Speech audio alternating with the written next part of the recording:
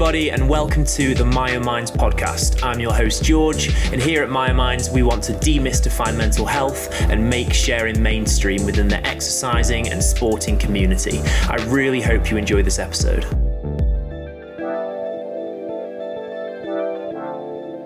Just before we get started, I want to remind you that here on the Myo Minds podcast, we do often talk about eating disorders, body dysmorphia, exercise addiction, suicide, and other potentially triggering topics. Usually in the description below, I will write down what we talk about specifically in this episode. That being said, I do hope you enjoy this, but please do be careful. Hi, Russell. How are you? I'm good, thanks. How are you? I'm good. Like in myself, I'm good, but I'm quite ill. For the listeners who will not know this, me and Russell have attempted to record this podcast probably a record number of times. It seems whatever. I don't know what's going to be said in this podcast, but the universe has been trying to stop it happening. We both had to cancel for numerous reasons, and then today's come up, and I woke up and I've got a sore throat and I'm ill, and I thought I am not cancelling again. So I apologize up front to people listening for my nasally voice. I will hopefully go through and cancel out any coughs or splutters I make during the podcast, but I apologize in advance because I'm terrible at editing, if that does still come through. You never know, those nasally qualities, they might sort of add that gravelly gravitas. Maybe, yeah. If you're talking about such feet, shoes. Yeah, that's what everyone says. They said there needs to be more gravelly gravitas in the podcast. That is my number one comment. But yeah, I'm good. Other than that, how's your day been so far? Well, all of our new PhD researchers, and as you know, I'm heavily involved in research, have begun this month. So it's been really busy. Understandably, everybody's starting their new research projects, and Bradford has, like many universities, such a diversity. Mm-hmm. So yeah, I've spent the day doing lots of teaching, meeting lots of researchers. So good, but tiring, as you'd imagine. Yeah, I imagine. And for the people listening, can you tell us a little bit about what it is you do? Absolutely can. So my day job is to run our PhD training and development programs at the University of Bradford, but my main passion and love and part of my job is to research male eating disorders, which is how we came to meet one another. And so yeah, I do a lot of work on that, and it's my main area of expertise. Exactly. And then, like you said, that's how we got to know each other. Actually, I had Una on the podcast recently, Dr. Una. Yeah. And I remember when I was talking to her, because Una was one of the people who kind of first pushed me to want to do, well, I always wanted to do my PhD, but I never really thought I could do what I actually wanted it to be on. I thought I'd just have to go for something that was advertised and kind of in a similar field. And she was one of the first people to push me, and she got me in contact with you, and we had some conversations and stuff. And that stuff's starting to make progress now. But Una said to me that you are a male eating disorder royalty. So I had to contact you. I seem to remember saying that. I was quite surprised, but very pleased as punch to be described in such a fashion. I've never been described like that before, but I have to admit, I kind of love it. I feel special. Obviously. I mean, Una is a like very famous and world-class researcher, and I love Una. She's wonderful. I think anyone who Una thinks is excellent has to be excellent. So, Russell, the first question, you spoke about your kind of areas of interest is in male eating disorders, and you also authored a book called Male Eating Disorders: Experiences of Food, Body and Self. Why is it you're so interested in male eating disorders? Like what sparked it for you? There's two reasons, really. They fall into two categories. One was that at the time, I don't think it's changed that much, to be honest. But at the time, the research reason was really sound. They're really neglected. They're poorly understood. We still have eating disorder services that don't seem to be able to tailor and be responsive to male patients. We've had changes in the NHS that are not very good to meet the spectrum of needs from different genders.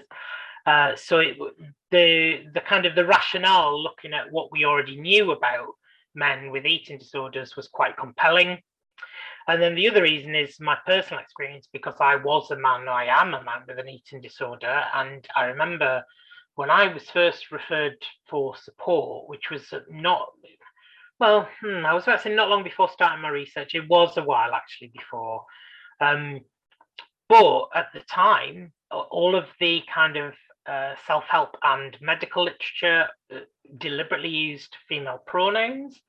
I was turned away by a charity for some support because they said they didn't really have anything on offer. Everything was geared towards women-only groups. And various other experiences I had that made me think this is really worth spending some time investigating further. Because I hasten to add, I don't blame for, charities have to work with limited resources and you can't serve everybody. And so I understood that they weren't really set up around helping men. I just thought it was a shame that back at the time that was the case. Things have changed an awful lot in the sort of 13 years I've been doing this. But also that we sometimes made back then men feel as if they were maybe an odd one out for having those experiences. And I just refused to believe that was true. I couldn't quite believe that. And we had no reliable kind of figures on men at the time. But I didn't think for a minute that I was the only man who was approaching these charity services, NHS services, needing help for an eating disorder. So those are the two reasons that I got involved in the first place. Yeah, and I really resonate with the fact that services just don't seem to be kind of designed for men, or I've written a paper recently with James Downs, who you probably know of, and hopefully we're getting it published in a journal about the fact that the kind of services, and there are different. We're kind of, I don't want to give away too much of it in case it does get published and stuff, but looking at the fact that, or trying to highlight the fact that there's these barriers in place for men, the fact that services are kind of made up to be for women and they're feminized. Dave Chorner, who I've had on the podcast as well, and I'm sure the comedian, he once said to me that every time you see an eating disorder image on Instagram, it's always like footprints in the sand or butterflies and and rainbows, and everything's kind of designed with that feminine touch. And then on top of that, and an area that kind of is in my heart is the fact that there's the muscularity side of disordered eating disorders that are just almost ignored I think they are ignored in services. And I think that seems to be an area that's predominantly male. Yeah, and it's that in particular is very wildly underserved because we rely on medical diagnoses and classifications so heavily, which I understand why we do. We need labels for things and we need to know what we're calling things and have a shared language for treatments and research and so on. But there is a problem that if something isn't recognised as a formal medical classification, then it tends to miss out on vital funding to research it further. It tends to be lesser understood. It tends to perhaps not feature into the clinical treatment pathways that people are offered and that kind of thing.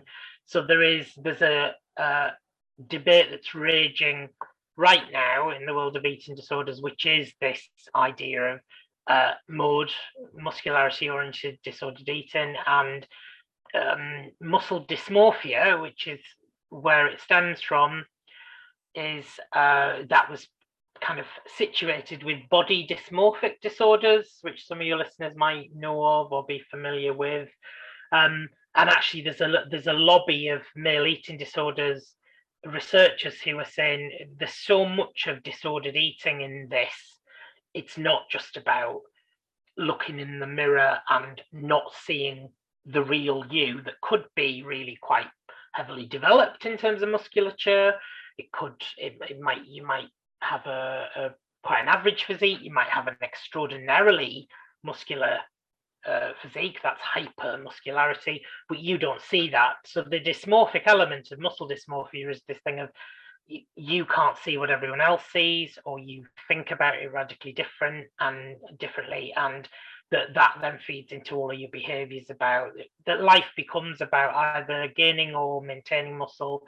And you sometimes find men with muscle dysmorphia, they miss social engagements because they're not quite at their optimum size and weight, and people measure their muscles using tape measures and all sorts of things, or they cover up, so it's not the image you imagine of a half naked Arnold Schwarzenegger there with his physique out posing. It's the opposite. People often feel quite ashamed and embarrassed, even though that may not be what occurs to us.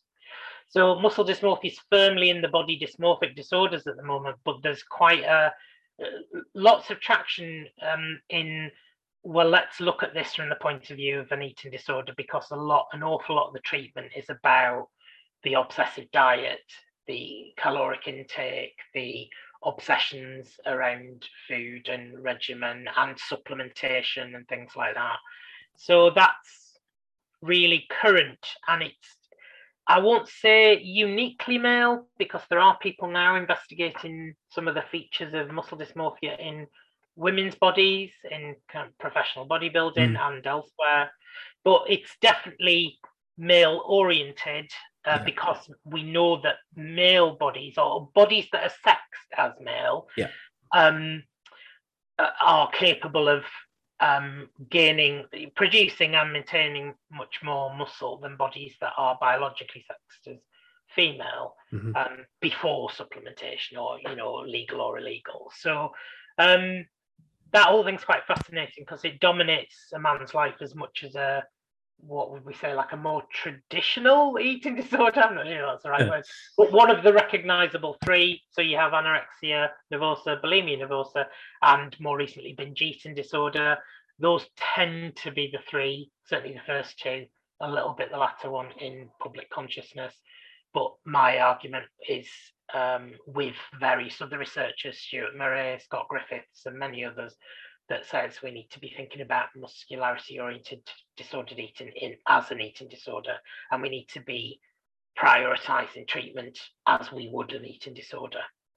Yeah, and I that I agree with you massively on that, and I think there's that study from Stuart Murray and a few other people as well, but I can't remember who the other names were, but where they had psychiatrists, and they gave them a case study of muscle dysmorphia. And they didn't tell them what it was, and they just told them it was male or female.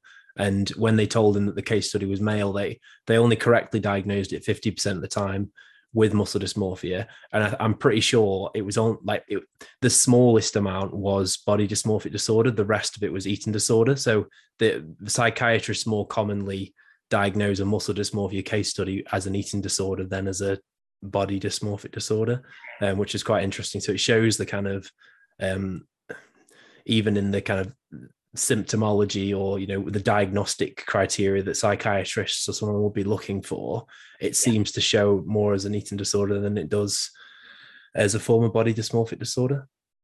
Yes, and actually there's a lot of men who are struggling with food, eating, diet, obsessive regimentation of exercise and food intake, but they do so in the absence of dysmorphic tendencies.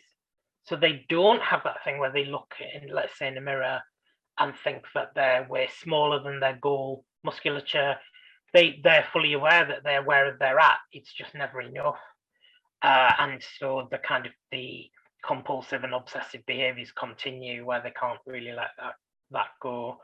That's the difference, I suppose, between someone who is recreationally taking care of their body. For some men and even some women, that might involve emphasis on muscular strength and endurance and that musculoskeletal development. But that tipping point where it then becomes your entire life, and you can't really have much of an unfettered social life because of your training regime, your reliance on body checking, body measurement, monitoring what goes into your body, the other thing as well is, and this doesn't really count for all men, but for some men, we know that there's a lot of pop psychology and pop science that comes into it, stuff that you get from, let's say, popular magazines or through social media. So there's people doing, really quite complicated calculations of how much protein goes into their body based on, and then compared with how much muscle they can reasonably develop doing certain exercises of sets and reps, and also to the point where people are measuring outflow as well. So that would be, people get really stuck on measuring their what their body excretes, because then they think they can make calculations about, well, this much protein equals this. And any nutritionalist or dietitian would tell you it. We'd love to think it's as simple as that. You consume protein, you do something with the protein, it turns into protein on your body, but it doesn't. Sadly, that's not really the way it works. So you have these men who are living entire lives around kind of making themselves into experts, but also in a really punitive way, because it doesn't allow for sort of any deviation from these kind of odd calculations and regimes and what you put in versus what comes out or what comes on you in terms of musculature. And it's, I think because diet and food is such a big part of public health and public health messages, and I get it, having a healthy, active lifestyle and a varied diet, and I understand why governments all over the world kind of do that with their populace. They try and teach people how to eat better for a longer life, not just eat for pleasure that might foreshorten life or cause you to rely on medical services or whatever. But with it comes a lot of kind of oversimplification that people sometimes land on, and that gets a bit misused. Or, I mean, I'm talking in generalities here. There's plenty of people who don't end up in that situation, but it can be confusing. And we do have media, particularly social media, kind of peddling advice and diet information, and actually loads of it, for starters, lots of it's out of date. And if you actually kept up with the journal articles that produce the most at the vanguard scientific discoveries, you'd realize that this stuff is 10 years out of date now, 15 years, 20 years. The other one is just that thing of, you want something to hold on to, so you believe these messages because they're doable by the individual. You don't need to be consulting a nutritionalist. But yeah, we have lots of people almost living like they're world-class bodybuilding athletes, but with none of the support that those people get around their diet and their training regime and everything. And of course, to do that, as any professional athlete will tell you, having worked with some during my research, it takes over your life. It becomes your full-time job. But when you're an athlete, that's okay, because it's your full-time job. But for other people, that's not the same. Yeah. Yeah, and I worked as a personal trainer, and I did my master's degree in exercise nutrition. So I think I'm very thankful that I come from that angle, because I've experienced like what it's like to have, like, I've been the person with the muscularity oriented. I've obviously not been diagnosed with it, because it isn't diagnosable. Well, muscle dysmorphia is, but I've never actually met anyone who's diagnosed with muscle dysmorphia, which I think proves the problem there, because I'm so ingrained in it, and that I've never met anyone. So obviously that's a whole different kettle of fish. But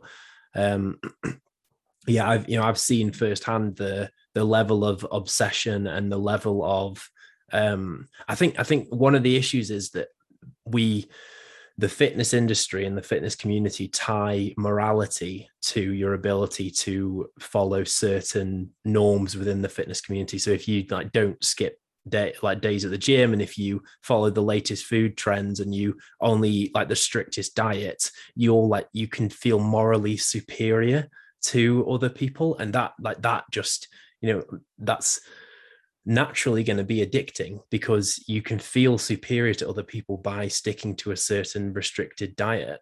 I don't know if that's something that's seen in other forms of eating disorders as well, but yes. So for instance, in both men and women with things like anorexia, you do get this sense of like a personal evangelism, that you can do this when no one else can, that you can live on tiny amounts of food a day, and that you stick to that, and that this is the right thing to do, and you have to be the best at it.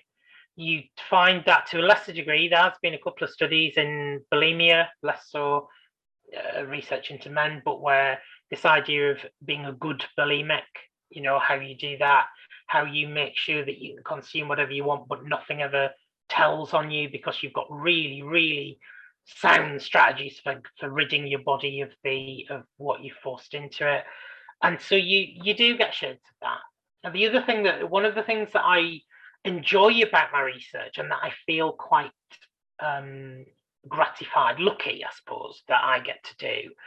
So that there is a potential issue, in the world of research, for anyone who's interested in that, or like you are, George, that idea of doing a PhD, or doing a qualification by research, or taking a research assistantship, whatever it might be, you tend to find that you very quickly become quite siloed. You might be a psychiatrist, you were using that word before, might be in psychiatry, you might be doing clinical psychology, you might be doing this or this or this. And sometimes that, because people necessarily then read in those areas, research in those areas, it can be a little bit foreshortening. It can be a bit of blinkering. I like the fact that, because I do qualitative research into male eating disorders, so I'm not trying to do clinical studies. I'm really trying to find out about the human experience. I'm not trying to say this many people have this disorder and this is how many people have these symptoms. All that kind of research is really important. It's not for me. It's also, we've got quite a lot of that research. You can never really have enough, frankly. But what we don't have is that, well, what do these people actually live through? What do these men experience? Are other people experiencing the same? Or is it all really individual, what people live through and how they end up in that place? But that also means that I get to kind of cross, how would you put it, kind of topical boundaries. So the reason why I'm saying all this is, one of the things that you were talking about there is about totemic symbolism of things like being a constellation of body parts, where you imbue something visual and tangible with lots and lots of qualities and properties that it doesn't necessarily have. You find it a lot in muscularity oriented disordered eating, because people, just as the gym gets you to sort of do a leg day or a chest day or a arm day or whatever, you start thinking in that way, where your body part, you're no longer you holistically, you're kind of the sum total of a set of body parts, and they carry such a powerful meaning for you that just, you get the tape measure out one day and this kind of 3 millimeters growth in thickness of a bicep or a quadricep, a thigh rather.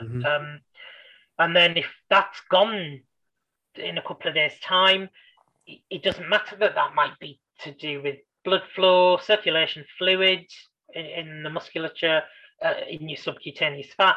That turns into a bit of an obsession. People take pictures of very specific body parts and almost kind of self-worship them.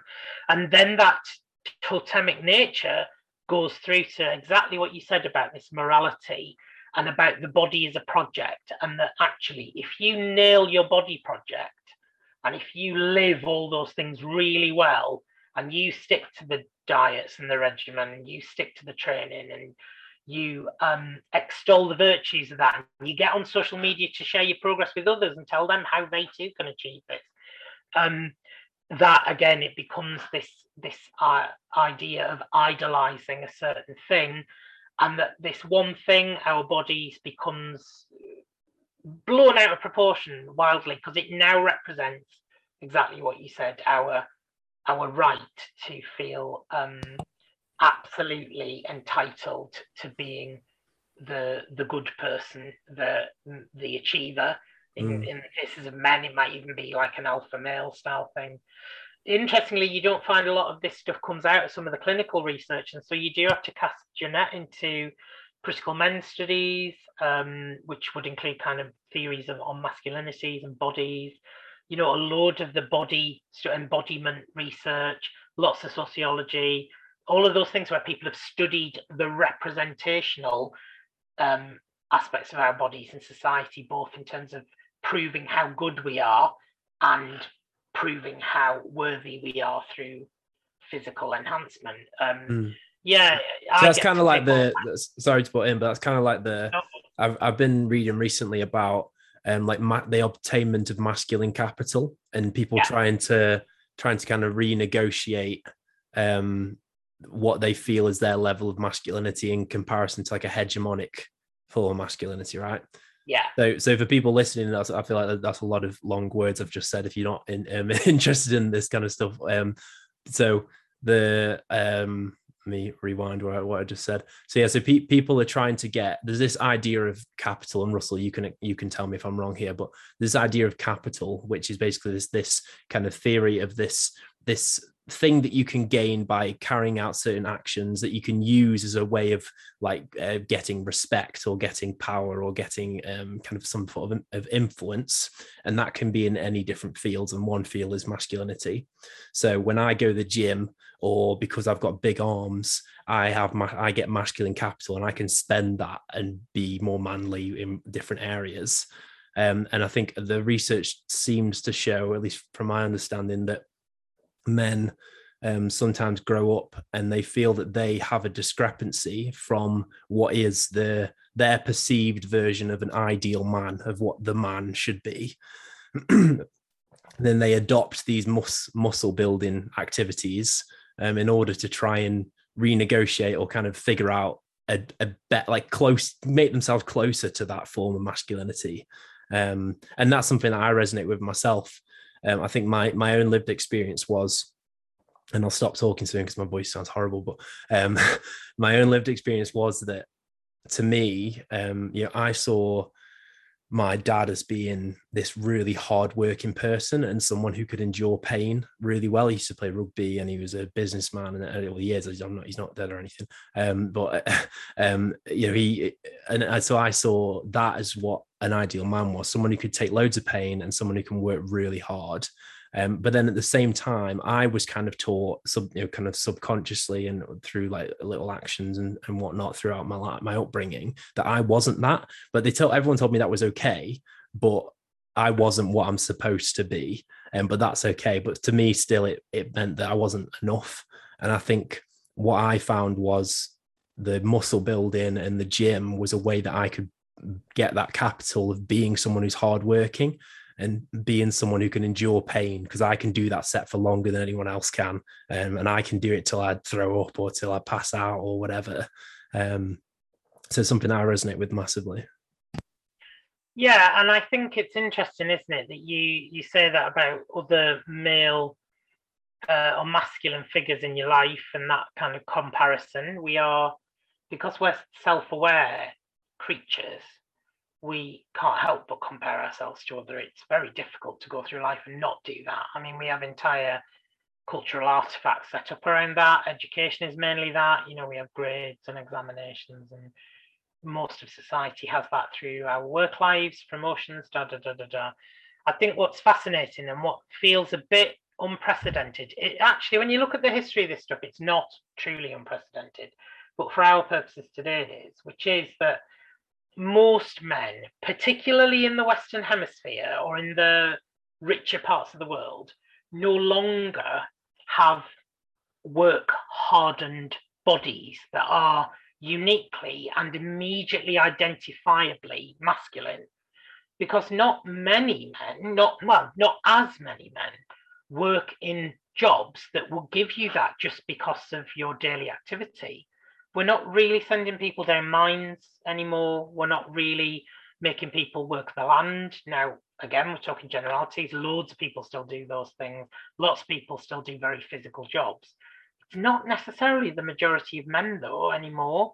And yet, we've had this rise since the very late 70s to mid-80s of asking men to join quite sedentary work days, careers, lives, and yet to look the exact opposite. So in my first book, and then it's developed a bit more in the book that's coming out. So I've got a load of new data and a new things coming out next year. But I kind of float this idea of like brain of a banker, body of a warrior, which is, lots of guys do work in office jobs, call centers, retail, all those things where you need your brain. You might need communication skills. We're not saying those things are not masculine or unskilled. They definitely don't lead to hyper-masculinized bodies, though, that kind of just have popping, defined chisel physique because you're living on not much caloric intake, but you're expending a lot of awfully hard work, so your body becomes efficient. And yet this rise of the pressure to look like that, so you may well spend 8 hours of the day sitting at a desk at a computer with a headset on, and that's how you earn your living, provide for the people you care about, provide for yourself. But the idea of having a body that matches that, which unless you are out there doing very specific physical activity as well, we're not talking about cardiovascular activity on its own, unless you're out there building muscle or working on a physique, that's not going to happen from you sitting in the chair earning your living. And yet we push those images at men more and more. The example I think of that's reasonably current is Chris Pratt, who was kind of lovable, kind of cuddly B actor in the sense of, sorry, Chris, if you ever listen to George's podcast. But, his kind of film roles and his role in Parks and Recreation, various other things, he's not meant to be some, I don't know, a sex symbol that would save you in a war. Yeah. That isn't his character, that his body doesn't go with that. And then, he gets certain types of roles. And I'm always fascinated because you'll never find this out for sure from the media. Did he change his body, then start scoring those kinds of roles? I believe I read one article where he suggested it was the other way around. He wasn't fussed about the sort of body project, but he did it because he landed a certain sort of role and said he could get into shape for that. I find that fascinating. And then all of a sudden he's transformed. He is getting sort of lead hero roles. He saves the day. He saves the kids. He saves the women. We love to think all of that very old-fashioned man saves damsel in distress stuff is kind of gone. And I'm sure there's many scriptwriters and Hollywood actors who would say it is, by the way the characters are portrayed. But we're still casting men with very specific physiques that involve showing lots of muscles that normally do not show through flesh and are going around saving people.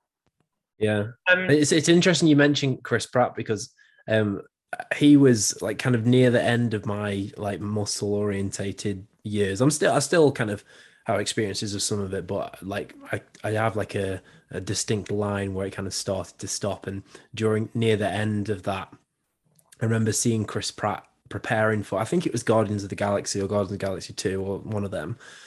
And he was doing loads of little videos on his story on Instagram or something. And it was him with his diet that his nutritionist had given him. And he had his desserts and he was only allowed like one of these desserts every day. And he used to always do these videos where he would be starving. He'd go, oh, I think I'm going to eat 2 of my desserts and then I just won't have the one tomorrow. And he was just taught. So he was obviously going through all this like stressful stuff to eat and he didn't want to do it. And he put it kind of in like a playful way, but again, it showed that he had to go through this kind of like the horrible diet that he was being like verbal about how much he was hating it and how much he was struggling to try and achieve this physique that he was expected to have. Yeah, and the other example I think that's a good popular one that many men and their loved ones can kind of get hold of is just pick any clip where Henry Cavill is talking about the regimes he endured for Superman and then for The Witcher. And we're talking, Hugh Jackman's another good one, hours and days straight of dehydration. So that on the technology that we use for filmmaking, you can absolutely, without question, see muscle definition that is perfectly naturally concealed between even a very thin layer of subcutaneous fat. Subcutaneous fat, lipids in our bodies are really natural. And to get those things to pop in a way that's visual to an electronic eye, the camera, is it takes some real doing, and that's why they have teams of professionals helping them. They don't just kind of set up one day and go, oh, I'll just do this and go to the gym. And yet we find that men are now just as much under pressure as women have been throughout history, that somehow that's normal. That's become our normal. This is what a normal, hard man's body looks like if you work out. And it isn't, you could work out like Billy, or you're not going to get to the levels you see on screen unless you have the team of people around you that are keeping you safe while you are stripping every last bit of water out of you and everything else that goes with it. Yeah. And then the other thing that I have no problem talking about, I do get a bit of ranty, so I'll try not to, is the dad bod phenomenon. So then one of the, Vin Diesel is on a break from filming, and it's like, oh, look at him, hasn't he let himself go? Look at that dad bod. And it drives me absolutely mad. So the idea is, you're some buff, dehydrated, nutritionally depleted, subcutaneous fat stripped piece of sculpture that's more akin to a non-functioning piece of art until you become a parent, and then you let it all go. And it's as if popular media wants us to believe, bearing in mind they're the people who put these messages out there, that these people live that way all the time, super dehydrated, super under a team of 20 people managing their nutrition and training, and that every so often they'll go on holiday and totally let themselves go. And it's like, this is their job. They do this because this is their job, and they have a lot of damn help doing it. They don't, it's not just them and a self-help guide on how to get muscular. And for some reason, sections of us, people I know, people I respect, lap that up, and they set it as their goals. I mean, abdominal muscles, no one knew what an abdominal muscle was, certainly not the Spartans, I'm here to tell you, because to get them to pop out of your body in such a fashion, you might as well be inducing a hernia anyway. So I'm being a bit glib and silly to make the point, but it's a really good point, and it's like you said, I was so into the kind of bodybuilding world, and I think people always say to you, because if you follow bodybuilders, every photo they'll post is them shredded to the bone, like 2% body fat, and everyone says, but they take all those photos in one day and then they post them throughout the year, and you kind of accept that, but you don't really, you're still seeing them like that every day, so you're still, if you're on Instagram, it's hard to kind of get that into your head that it is like just a one-off thing. But I was quite fortunate that the gyms that I trained in, we had a few professional bodybuilders and stuff who were in there, so I got to see them kind of in their I want to say, I'm in inverted commas, normal state. They're still obviously incredibly muscular, like no person can, like most people can't even hope to achieve something like that. But I got to see that they weren't always 2% body fat, and that kind of helped me to some degree. But it is, and one thing that kind of made me think of, I don't know if you're into boxing, but recently Tyson Fury won the heavyweight fight against Deontay Wilder, his third one, and he kind of got his titles, and he's kind of stuck himself as one of the best heavyweights of all time. And he is, if you don't know, he carries quite a lot of body fat for someone who's a boxer. And Tyson, I really like Tyson Fury, and I thought that this is such an excellent thing, because hopefully it can show some young people that you don't have to look a certain way. Like I always think it's so interesting that Anthony Joshua and Tyson Fury are equally as respectable. In fact, Anthony Joshua has lost more times than Tyson Fury has, but Anthony Joshua is shredded and looks like a model, so he gets pushed in the public eye, but Tyson Fury doesn't seem to. But anyway, as I was saying, he won this fight, and I thought this is such a good thing. And people have started posting memes already about, it's like picture of Tyson Fury in like his like swimming trunks or something. And I've seen them like, just this afternoon. He's celebrating, isn't he? Yeah, and people have put like, this is peak male fitness. You deal with it or something like that. Is it then like taking the mick out of it? And it's just it's so ingrained, isn't it, that like, that's wrong.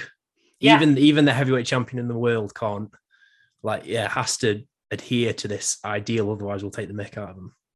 Yeah, absolutely. And that's just it, isn't it? You'll be taken the mick out of. You won't have the moral high ground. You won't be in good standing. You won't be perceived as the best at what you do, no matter how many titles you win, because of this thing around your body. And that's the same with the dad bod thing. I would rather a guy was a fantastic dad. Let's literally use the word. Let's imagine this man is a dad, not Tyson Fury, some other bloke. And so, yeah, he can't do 2-hour workouts 6 or 7 days a week because he's focused on his partner, his family, raising his kids, living his life. I'm thinking, well, that's positive masculinity. That's the way to be. Spend the time with the people you love. Take as much care of yourself and others as you can. Be a good dad.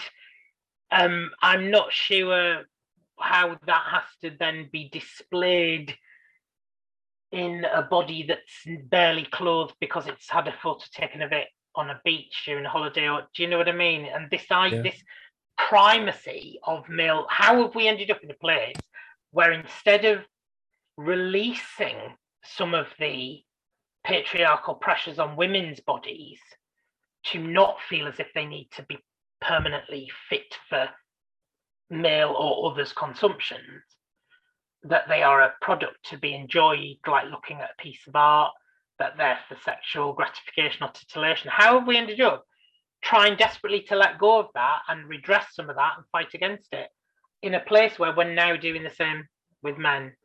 That actually your bodily presentation, normally in a near not quite clothed state, is what really matters about life, and not about what you do with your body and who your body is for, who it's there to help, how it's there to help you enact your daily life and live and love. And instead, again, to use the word, becomes this symbolic totem of something that really has very little to do with being a successful man. I find it fascinating because there aren't many men who are immune to those things. All of us have an image in our head.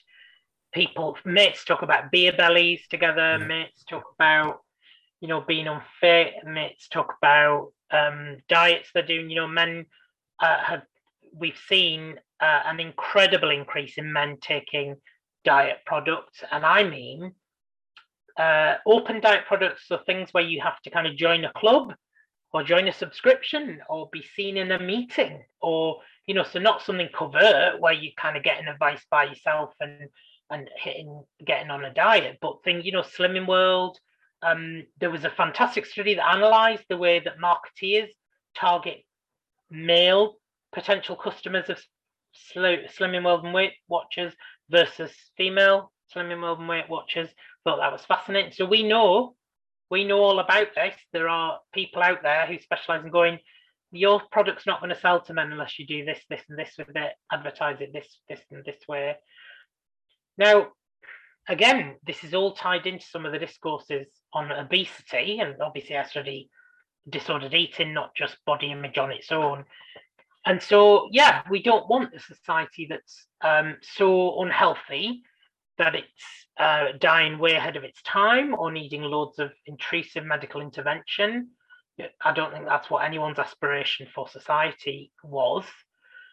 But also, we're now using it as some huge hammer with which to hit a great many people, because you can now be perceived as obese when in actual fact you just have a relaxed musculature.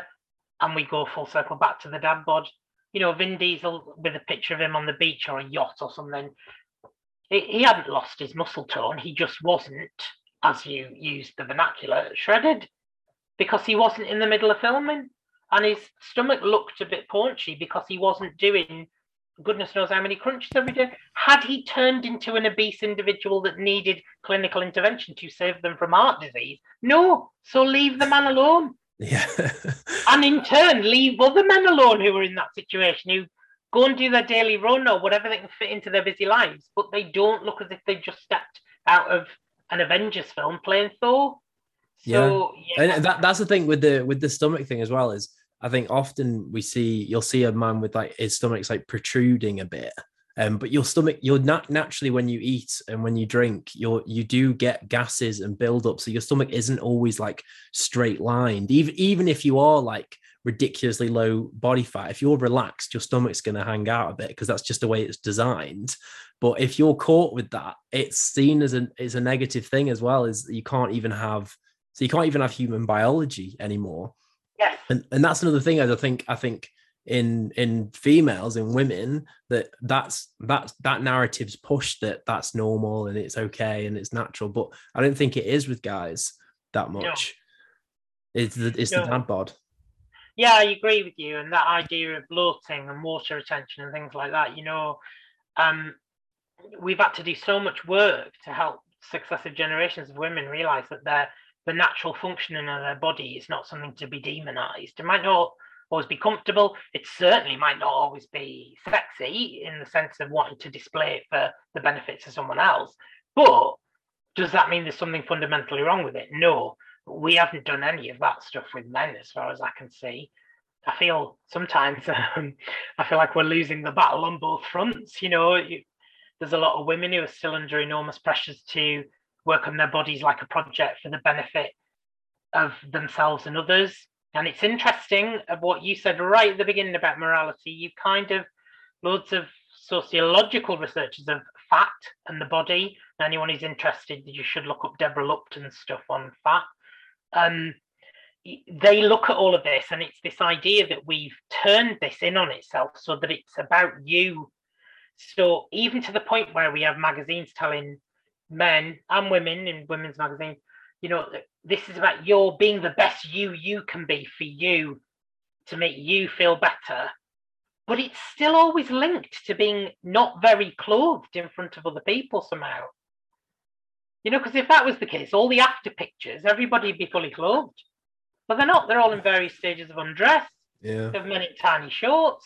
They're all over YouTube Shorts and TikTok and Instagram, and where they've got their shorts hitched up right up to their hips to try and show off their legs. And I'm thinking, well, if this was just for you, why am I seeing this?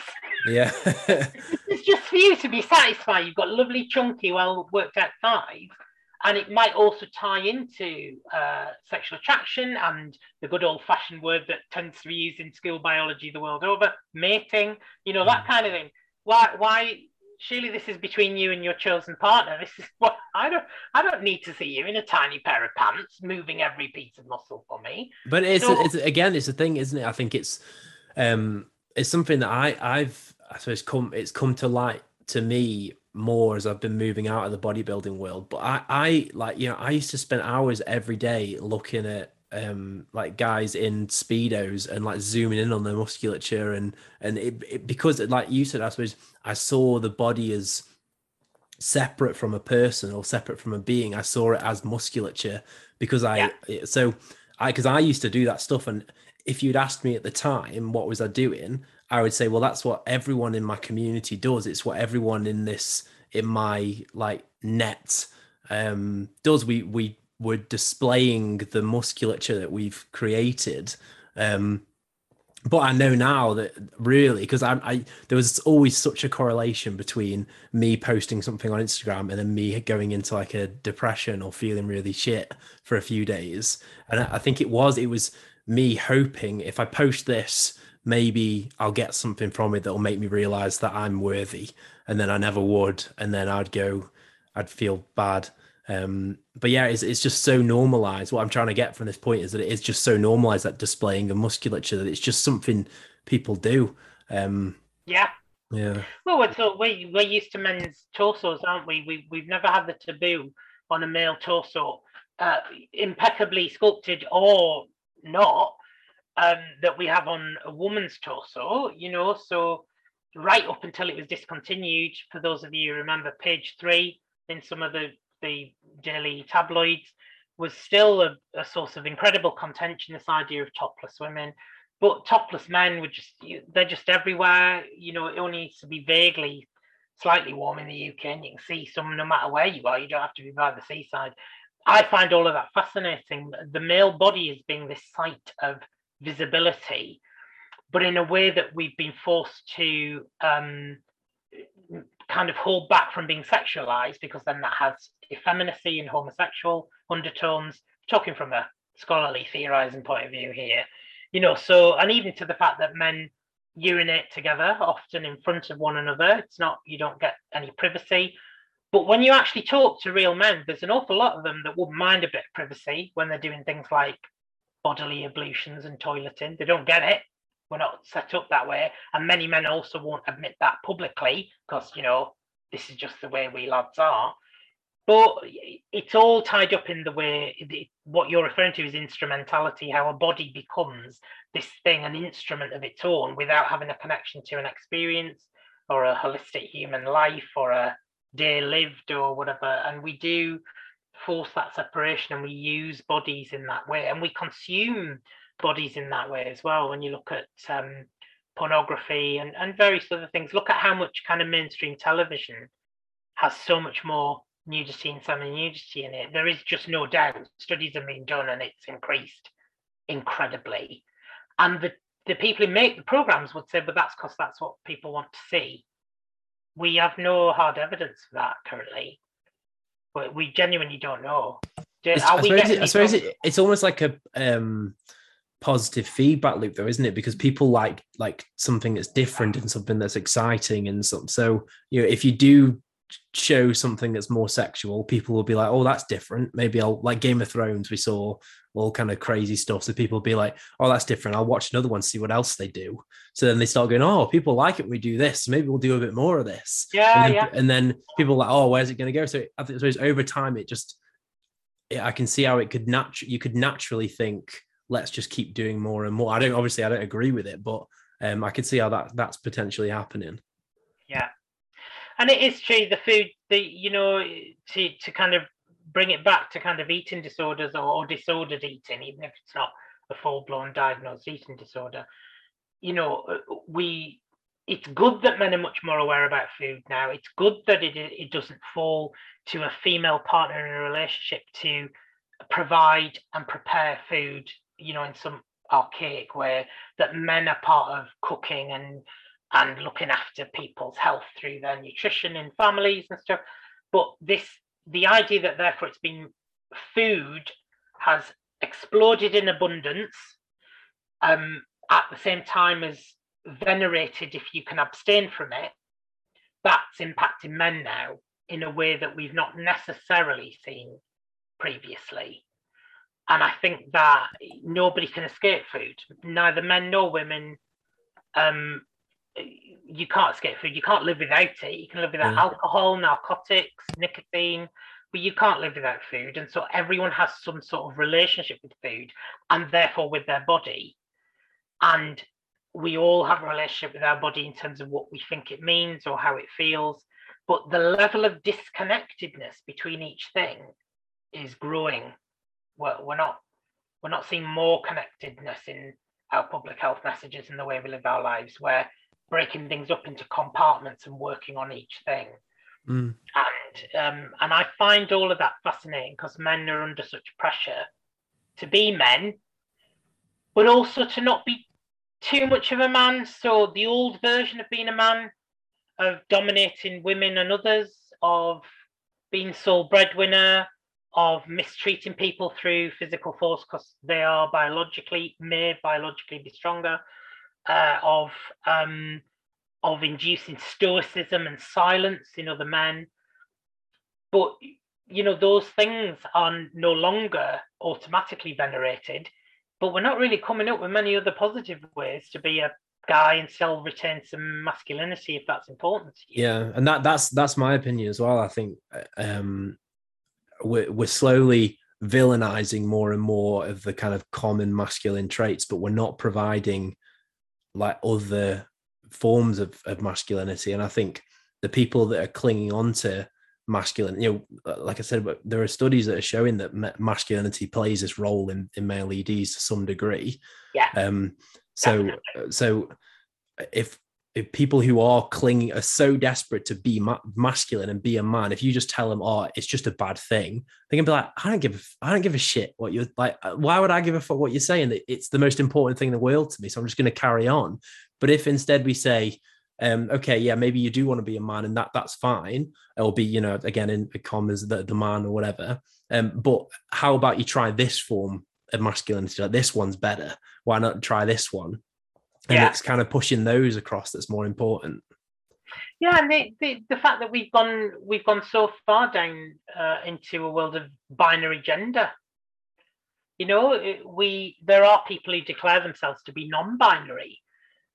That it strikes me that that's happening at a time when it's needed now, more now than ever before. Because this I've never seen so much blue is for boys, pink is for girls, gender reveal parties.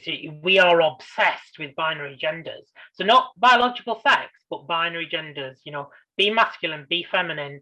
Goodness forbid you should mix it up. Now, many people mix it up.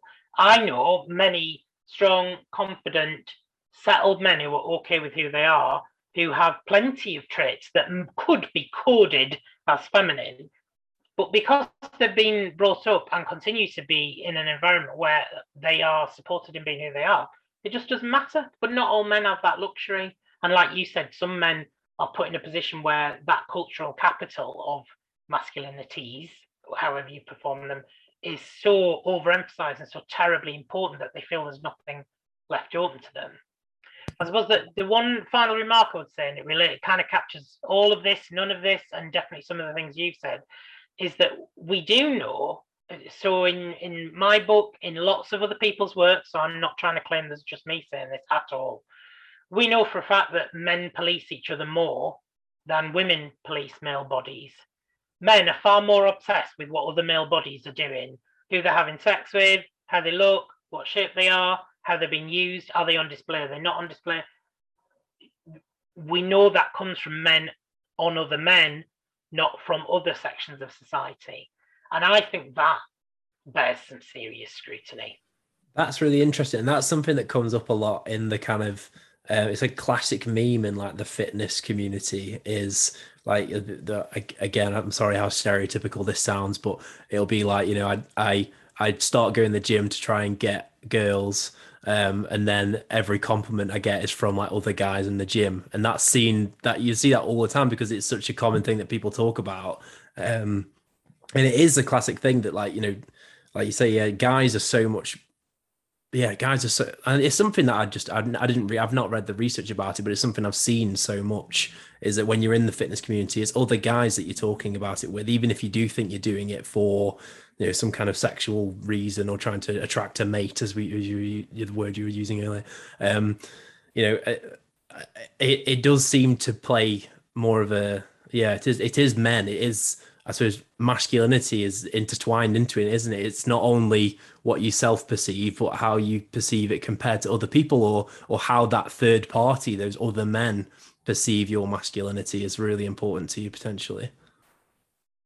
Yeah, and the same goes for men as for women. So in all that the forms of that, and I'm deliberately using men and women, not male and female, because a really famous sociologist says, Ian Burkitt, in a text, he said it in several places, but in a text called Social Selves, you know, he advances what other people have said, which is that we as human beings are not monads, which is a word meaning we're not like little single unit islands with no connection with the outside world. We're all in relationship with someone else, whoever that is, and whatever types of relationship those are.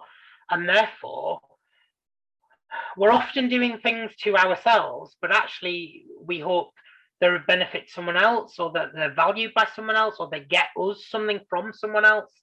And we can't really escape that. That's kind of the way our social world works, because we are social creatures.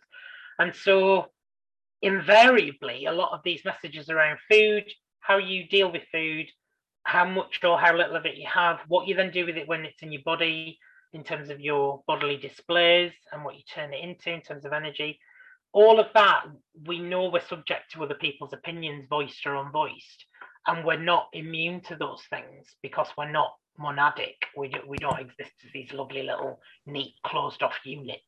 So I think that will never change about the human condition. We're always going to be in relation to or with someone else. And so even the least body conscious of us, the least vain of us, can't deny that we've still had experiences where someone said something about our appearance that we've either been greatly satisfied with and thrilled to bits with, or we've been duly humbled or dismayed with because someone said something that we were hoping not to hear. And so those kind of things do matter, and then we do work on our bodies more to try and do something about it.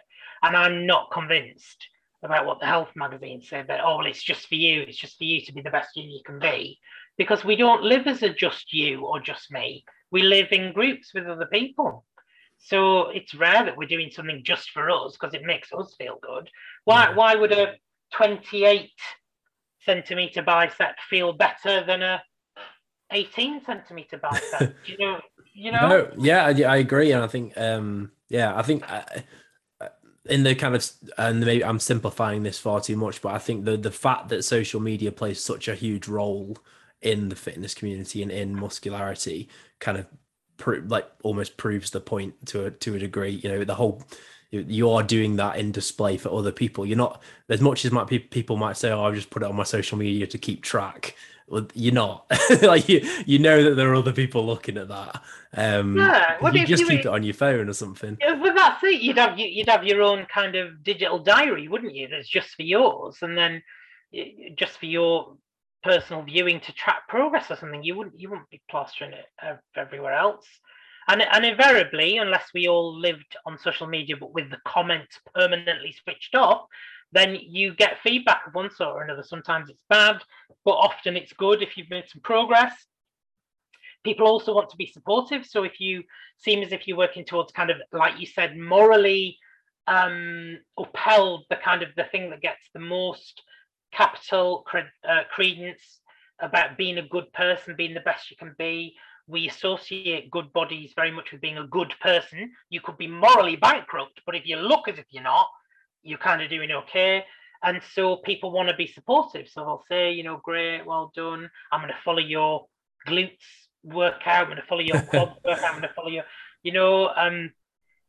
so you get that. It's called, in the psychological words, it's called payback, payoff. You get a payoff. There's a payoff from every transaction.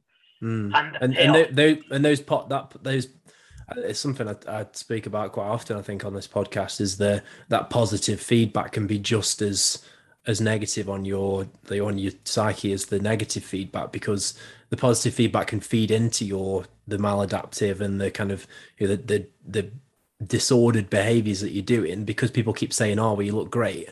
And it's something that I think it can be quite hard to wrap your head around if you've not experienced it. But for me, for example, if I start going to the gym and then someone says, oh, my mum sometimes says to me, oh, you can tell you go in the gym again, can't you? Because look at your arms, look at your arm.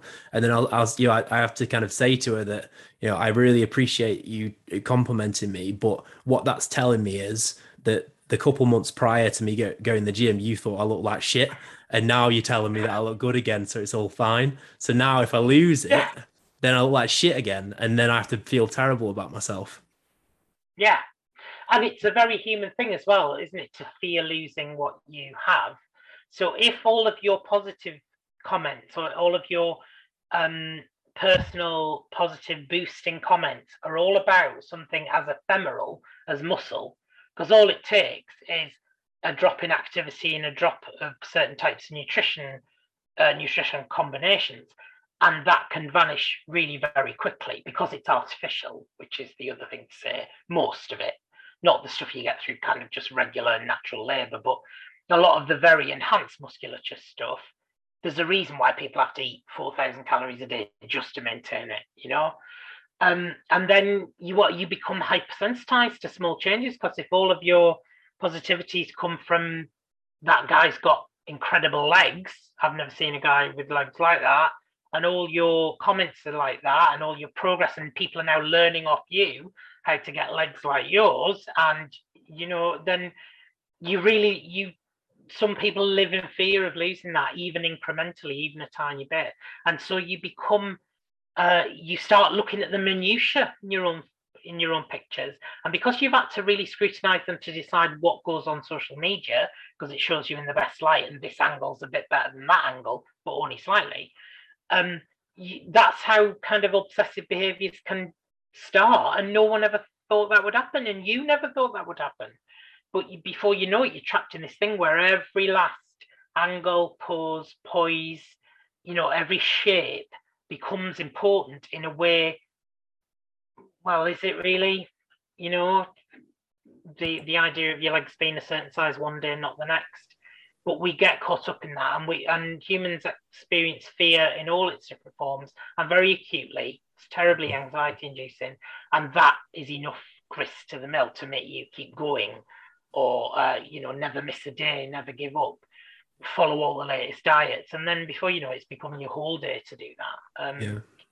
So it doesn't surprise me that men get into a difficult, dark place with it. It doesn't surprise me that men then, men I've talked to as part of my research then express the fact that they'd forgotten to listen to compliments that weren't about something physical. They'd forgotten what it was like to be told that they were caring or loving, or that they'd done a good deed, or that they'd made someone happy, or because the only ones they'd learned to listen to were about, well, that's amazing, you've done that well, I'll follow you. Yeah. Those kinds of things, and we tuned the other things out. That's quite sad. It's a very reductive way of living, and it's certainly not the entire measure of a man. Yeah, I couldn't agree more. But I also, I've been there, and if people are listening who you're hearing this and you're thinking, God, this is it's how I am. Like, I get it. Like, I've been in that world, and I know what it's like to think that it's the only thing that's important. But there are so many other important things about you, and that's been the biggest thing for me, is just building that foundation of what I like about myself, and just showing. Originally, it was I didn't like anything about myself other than the fact that I went to the gym, and I built in things into my day that I could feel good about myself for doing, and saying, well, I know I do go to the gym, but also I'm nice to people when I speak to them, or I'm also I'm quite smart, I read stuff most days, and all these other things that I can like about myself that aren't about my body. And I think that's really important. Russell, I feel like I could speak to you forever, but I try and keep this podcast relatively to an hour, and we're already on to like an hour and 10, I think. So I'm going to bring us towards the devil's advocate. It's the devil's advocate. So for people who haven't listened to a recent podcast, you'll maybe not know what the devil's advocate is. It's a new segment I brought in, which is because often the people that I bring on this podcast are people that I find interesting, and I like what they're doing and everything similar to this podcast. It's just me agreeing with everything they say throughout the whole podcast. So I've tried to bring in a question where I ask something a bit more controversial and try and be the devil's advocate. So, Russell, today's devil's advocate question is, don't men with eating disorders just need to man up? Oh, that's delicious. Well, the problem is with that is that it implies there's a unitary thing, that a man is a unitary thing. So I'm afraid the answer has got to be no, because it implies that the version of man is stoic, silent, self-determining, already has every resource they're ever going to need, never needs to ask for any sort of help, never experiences a daily struggle, let alone a mental illness. So absolutely not. And if I got the choice of certain juicy phrases to ban from our English language, that would definitely be on my hit list, along with various other heavily gendered ones. Amazing. Thank you. I think one thing that I thought, and I'm interested in your opinion on this, because I've been thinking about, because I've got more and more interested in this idea of like hegemonic masculinities and that kind of stuff. And I've been trying to think what would I think would be the traits of this ideal, well, what would be a good version of hegemonic masculinity? And I think something that we could replace potentially stoicism with, or that, you know, the idea of having to be, I guess, stoic and feeling better than, and kind of arrogance and that kind of manly trait that there is this new term that I've learned recently, which I'll explain to people who don't know. You probably already know it, Russell, but ontological security, which if I'm right, is basically feeling secure in who you are to some degree, or like kind of where, and it's kind of like you mentioned your friends who might not have the stereotypical masculine traits. They might have more of those feminine traits, but they feel okay in that, and they feel secure in who they are anyway.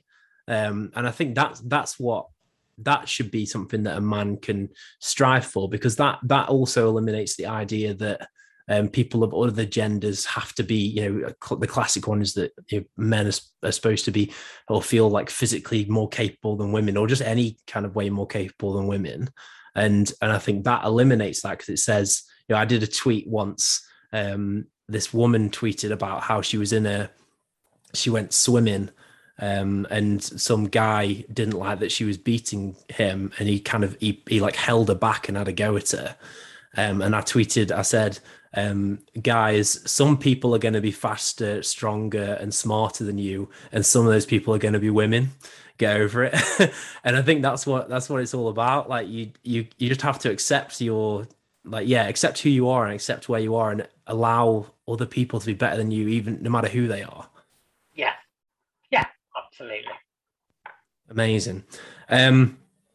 Anyway, on to the final 3 questions.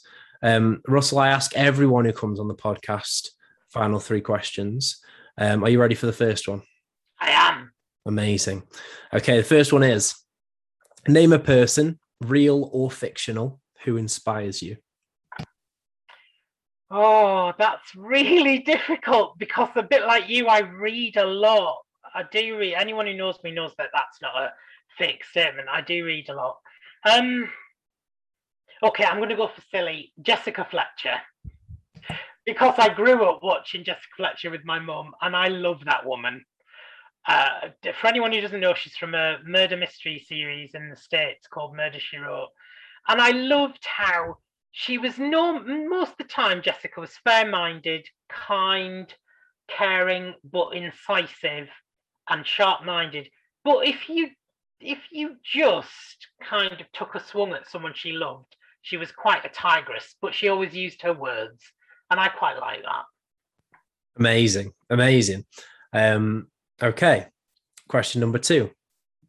Name a phase of your life that you didn't like at the time, but looking back, you know that positives came from it. Oh, I think when I was transitioning out of one career into another, and I was holding a lot of sadness, I was experiencing a lot of grief about things. And for anyone who knows about transactional analysis out there, you'll know that there's a thing called a racket feeling. And my racket feeling, it's like the default setting feeling, was anger. And I experienced an awful lot of it. And the first part of my PhD, I was still in that place. I did my PhD as a mature learner. I was doing it part-time while working full-time. And that whole period now of about however many years feels really occluded, as if it was lived in the dark. And I was often incredibly angry. I took it out on a lot of people that I loved and cared about. And I'm not in that place anymore. And at first I hated thinking about that time.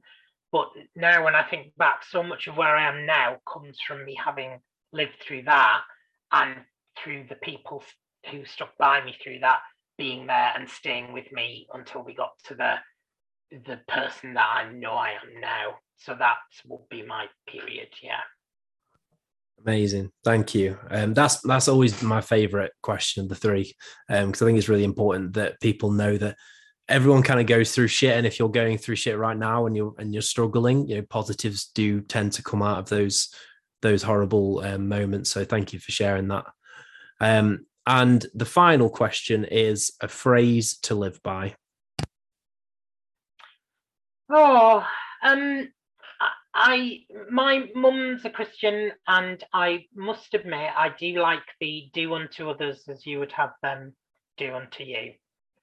I think you can't go far wrong with that. If you want mayhem, destruction, cruelty, then sow it, and that's what you get back. And if you really don't want that, if you want to live in peace, if you want to be able to express care and love and concern and kindness, then that's what you should try and give out, even if sometimes you don't always get it right.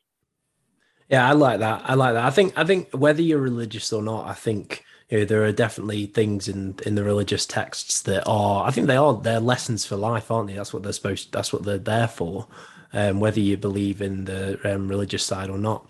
So yeah, thank you for that, Russell. Russell, thank you so much for coming on the podcast today. I hope you enjoyed it. I did, yeah. It was great fun talking to you, George. Thank you. And I'm glad I made it through with my horrendous voice. I just muted myself every time I coughed. I've heard your podcast. You're not as bad as you think you sound. You just sound as if you're maybe doing some rehearsals to be a supervillain on Marvel. Like you said, it'll be that gravelly, or did you say gravitas? I love that word. Yeah, absolutely. So yeah, maybe this will be like the most listened to podcast ever. There'll be loads of it's like ASMR. Yeah, thank you so much for coming on, and everyone at home listening, as always, thank you so much for making it through one of the podcasts, and I hope to see you at the next one. Bye.